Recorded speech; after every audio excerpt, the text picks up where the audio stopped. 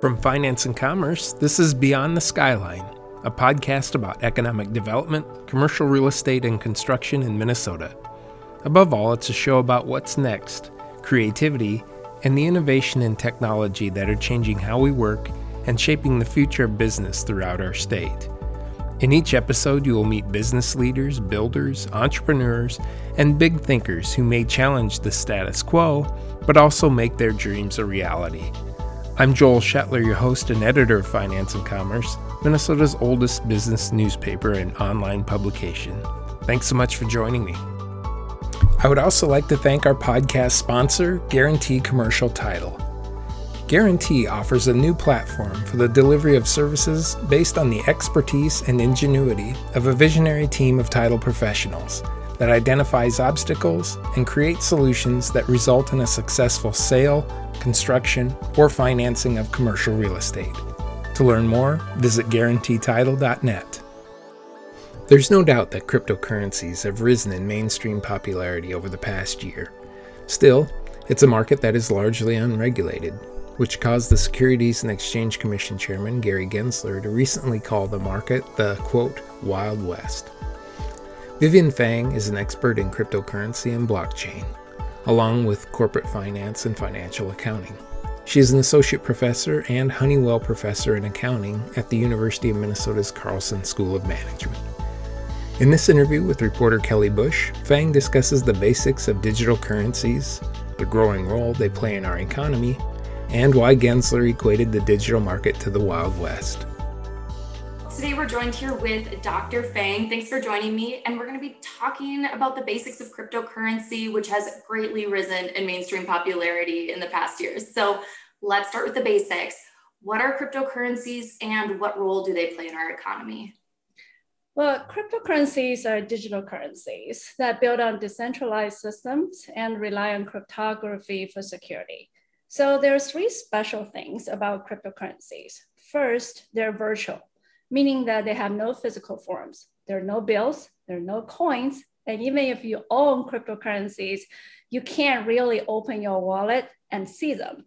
Second, all cryptocurrencies are secured through cryptography, meaning that encryption techniques are used to ensure that records of cryptocurrency transactions are not tampered with.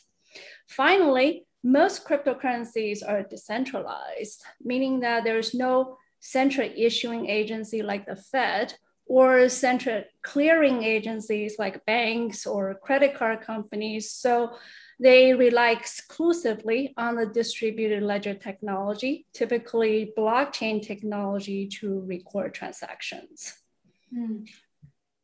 So your second question was, what role do cryptocurrencies play in our economy? Now, to understand the role that cryptocurrencies may play in our economy, we first have to understand how they were created. Right? So going back to the 90s, some folks who like to label themselves as cypherpunks grew increasingly skeptical of central banks, and not just the US central banks across the globe. So they really wanted a decentralized currency that is free from government involvement, free from government intervention, and truly native to cyberspace. And of course, it was not until 2008 did Bitcoin, the first real cryptocurrency, become a reality. So for this reason, the proponents for cryptocurrencies, especially the early creators like Satoshi Nakamoto, strongly believed that cryptocurrencies could provide a significant benefit to the society by overcoming the lack of trust in government and by increasing everybody's access to financial services. So along that line, cryptocurrencies can serve as a medium to support economic growth, especially in developing countries, by widening financial inclusion, providing a better traceability of funds to battle corruption, for example, and for helping people escape poverty. Then, of course, right, we have the opponents for cryptocurrencies. And they point out, right, a number of reasons why cryptocurrencies may be bad for the economy. For example, mining. Right? Mining Bitcoin and many other cryptocurrencies still burns a lot of energy, traditional energy, which is arguably bad for the environment. So hopefully we will see a switch to the use of renewable energy soon. And cryptocurrencies got bad names because they raise concerns about cybersecurity issues, dark web, and other criminal activities. But these are kind of like really abstract roles in our everyday life, right? Cryptocurrencies kind of work just like dollar bills now because they can be used to buy goods and services at a lot of places.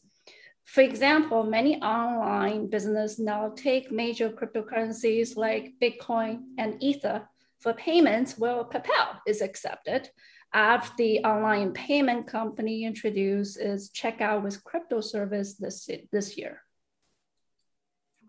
Okay, so it's really grown in popularity with having those just everyday Main Street businesses accepting cryptocurrency. So yes, I would say that it's definitely start to gain mainstream acceptance. The wide acceptance is not there yet, right? But it's definitely moving towards that direction. Yeah. Okay, great. Well, I wanted to back up and ask about one thing you mentioned, which is blockchain. I think that's a idea that it's kind of difficult to understand sometimes. So do you want to explain what blockchain is and how that, builds crypto? Right. So that kind of takes us to the question, right? What is a blockchain? In simple terms, blockchain is just a multiple party data sharing platform. So new data can only be uploaded if the participating computers on the chain agree. Existing data cannot be edited or subsequently modified. Now, in more technical terms, a blockchain is a distributed, append-only ledger of provably signed, sequentially linked. So you see kind of blocks linked on the chain. Right? And we have secure transactions that are replicated across the network. And the unique thing about blockchain is the updates of these transactions are not appended by a human or a government or any other central authority, but by a software-driven consensus.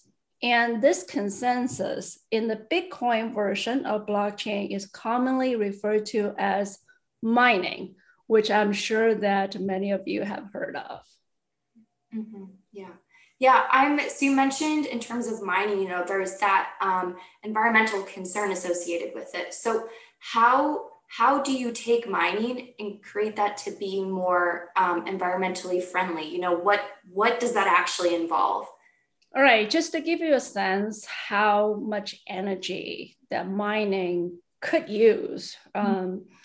I have a friend who is local to Minnesota who used to run a small mining farm in his own house, and he was only running about 10 mining equipment. And he was looking at about 9,000 electricity bill every month. Wow, okay. Right, so we're not talking about a trivial amount of energy, right, mining uses. There are two hopes.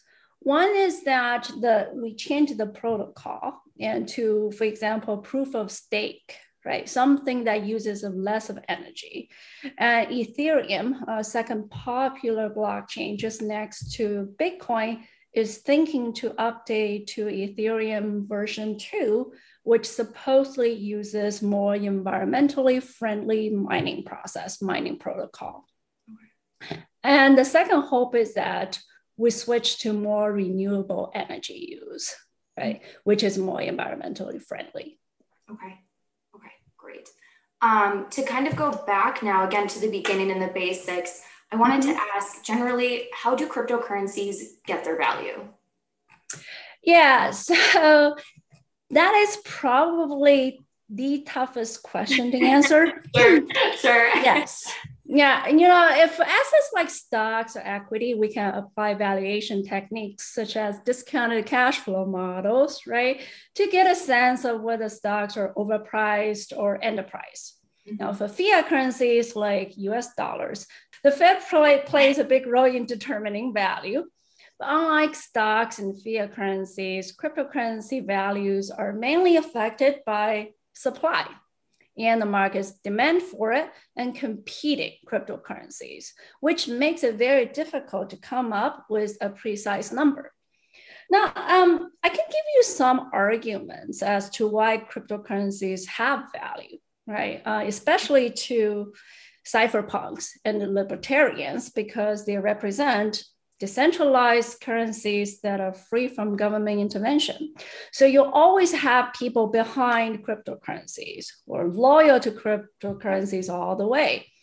And they're also of value now because they serve as a medium of exchange, right? And they allow us to buy goods and services online at many places now. And they're anti-inflationary by nature. For example, Bitcoin is capped at 21 million, right? You will run out. And the new blocks are now going to get Bitcoin rewards by 2040. However, on the other side, most cryptocurrencies have no intrinsic value. They don't generate cash flows like firms do, right? And nor do they have stable stores of value. So there are arguments for and against their value. And there are some valuation techniques we can get a sense of relative values of one type of cryptocurrency against other types. But to come up with an absolute number is really challenging. Yeah, that sure sounds like it would be. Yes. Awesome. So you've mentioned Bitcoin, and I think that's, a currency that everyone's familiar with, but what are the other ones that exist? And my second question is, are there certain forms of currency or certain types, I should say, that specific groups of people gravitate to?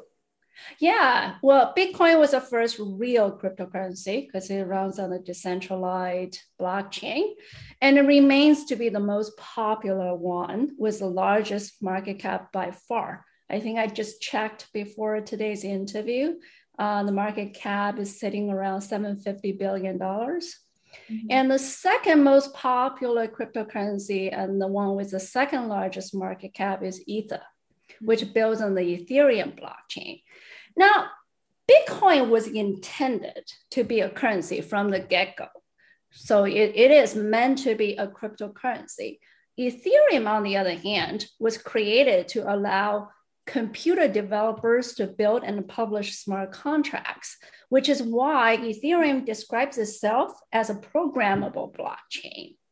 And for that reason, Bitcoin attracts more general investors, right? Everybody who thinks of cryptocurrencies kind of gravitate towards Bitcoin. And Ethereum, on the other hand, definitely attracts more tech-savvy investors. The other two popular cryptocurrencies, I think it would be Litecoin and Bitcoin Cash, and both of which are spin-offs of Bitcoin. So they used to be part of Bitcoin and they become a fork. That's what we call them. And one unique thing about Litecoin is that, as you can probably tell from its name, it confirms transactions much faster than Bitcoin. So it takes Bitcoin about 10 minutes to process block, but it only takes Litecoin about a quarter of that time, 2.5 minutes, to process a block. So that's a pretty attractive feature about Litecoin. Okay. And just to clarify one thing, a blog, is that a purchase done with that coin? Some transactions, yes. Okay. Yes. So if I transfer, probably not going to transfer one Bitcoin to you. Let's just say I transfer 0.001 Bitcoin to you, right? That could be a part of a block, but usually one new block contains more transaction than just one transfer. Okay. Gotcha. Great. Well, I wanted to chat about future regulations. And I know this is another big question is, what, if any, can we expect? Well, the short answer is yes. Or we should definitely be expecting more future regulations. And just this month, both the Fed and the SEC are repeatedly calling for more crypto regulations. And I think this Tuesday, the SEC chairman, Gary Gensler, was describing the crypto market as the Wild West, that rife with fraud, scams, and abuse, and threatens national security. And he was calling on Congress to grant the SEC more scope, more authority, and more resources to oversee the crypto sector. Now, my personal view, and I could be wrong, is that regulations are not a bad thing for this market. A blanket ban would be bad. But regulations are necessary steps to the stability and acceptance of cryptocurrencies, right? And nobody could deny that this market is incredibly volatile, right? We see extreme price movements, both on the upside and the downside. So even with Gary Gensler's comments, I don't think the crypto market react overly negative to them. The biggest policy debate we face is whether we should view cryptocurrencies as securities like stocks or bonds. And that kind of, takes us to the question is that how should we regulate the issuance of cryptocurrencies and trading of cryptocurrencies? If we should treat them as a stocks, then the regulation, right, the issuance of a cryptocurrency should be treated as stock offerings. So that's a big debate. And the SEC definitely needs to provide more clarity on that front. Another important issue here is that how the tax authorities, right, levy and collect tax from crypto transactions. For example, if Tesla starts accepting Bitcoin again, right, as a payment for the car, how should we view transactions like that, right? How do we collect tax from crypto transactions? It is clear that the IRS makes it very clear that anybody who profits from Bitcoin mining or transactions should pay tax. But the tax authorities still face incredible challenges in collecting tax from those profits. Okay. So what I'm hearing is that cryptocurrencies like Bitcoin they're here to stay, especially with likely upcoming regulations. So where should people turn if they want to learn more about these cryptocurrencies or want to invest? Well, they can always come to the U and take a class with me. Yeah. Joking aside, there are many books and YouTube videos that people can look up. For basics, the book Mastering Bitcoin, I think there's a serious book on Mastering Bitcoin and Mastering Ethereum is a good start. I really like the open course offered by Princeton University on YouTube. It's free, but the course is a bit on the tech side. So like for very basics, I think the short videos on YouTube are more than enough. And for crypto related news, websites like Cointelegraph and CoinDesk are great. And I read CoinDesk almost every day. Okay, great. Well, I think that's it for everything I wanted to ask about. So is there anything else you wanted to add in or mention? Not really. I'm just looking at your question. I think. Oh, we haven't talked about NFTs. Oh, yes. That was my second question I wanted to ask. Well, I just went right over it. We were chatting about cryptocurrency. Yes. Well, let's chat about NFTs here. And so those are non-fungible tokens, correct? Right. So in simple terms, non-fungible tokens, the so-called NFTs, are tokenized digital work. And, in real life, some people like collecting antiques or baseball cards, right? So you can sort of think of NFTs as digital collectibles or crypto alternatives to physical collectibles. And NFTs are created to authenticate ownership of a unique, one-of-a-kind digital work. And it could be pictures, videos, audio recordings, or really any type of digital files. They can do that because transactions of NFTs and resulting ownership from these transactions are recorded on blockchain, mostly Ethereum. Okay. And so because NFTs are created to represent unique creative digital work, they fit very well with industry like art, music, fashion, sports, right? Which is why in recent years, we see quite a few NFT projects launched by art galleries and major sports leagues like NBA Top Shot. Okay, interesting. And I think some of the NFTs are just like Bitcoin and other cryptocurrencies, they're here to stay. So where do you find the NFTs? I'm curious, like if you were to sit down at your computer, how do you go and find NFTs? Is there a centralized database of them, or how does that work? Google is your best friend. Yeah, sure. Yes. So most of the NFTs are running on Ethereum.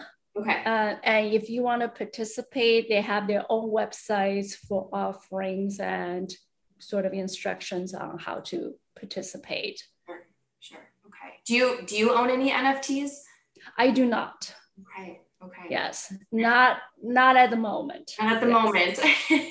Yeah, there are also some developments on virtual real estate. Oh. I do allocate a portion of my own assets into cryptocurrencies. Sure. Just no NFTs yet. And I invest in quite a few mining stocks. Oh, okay.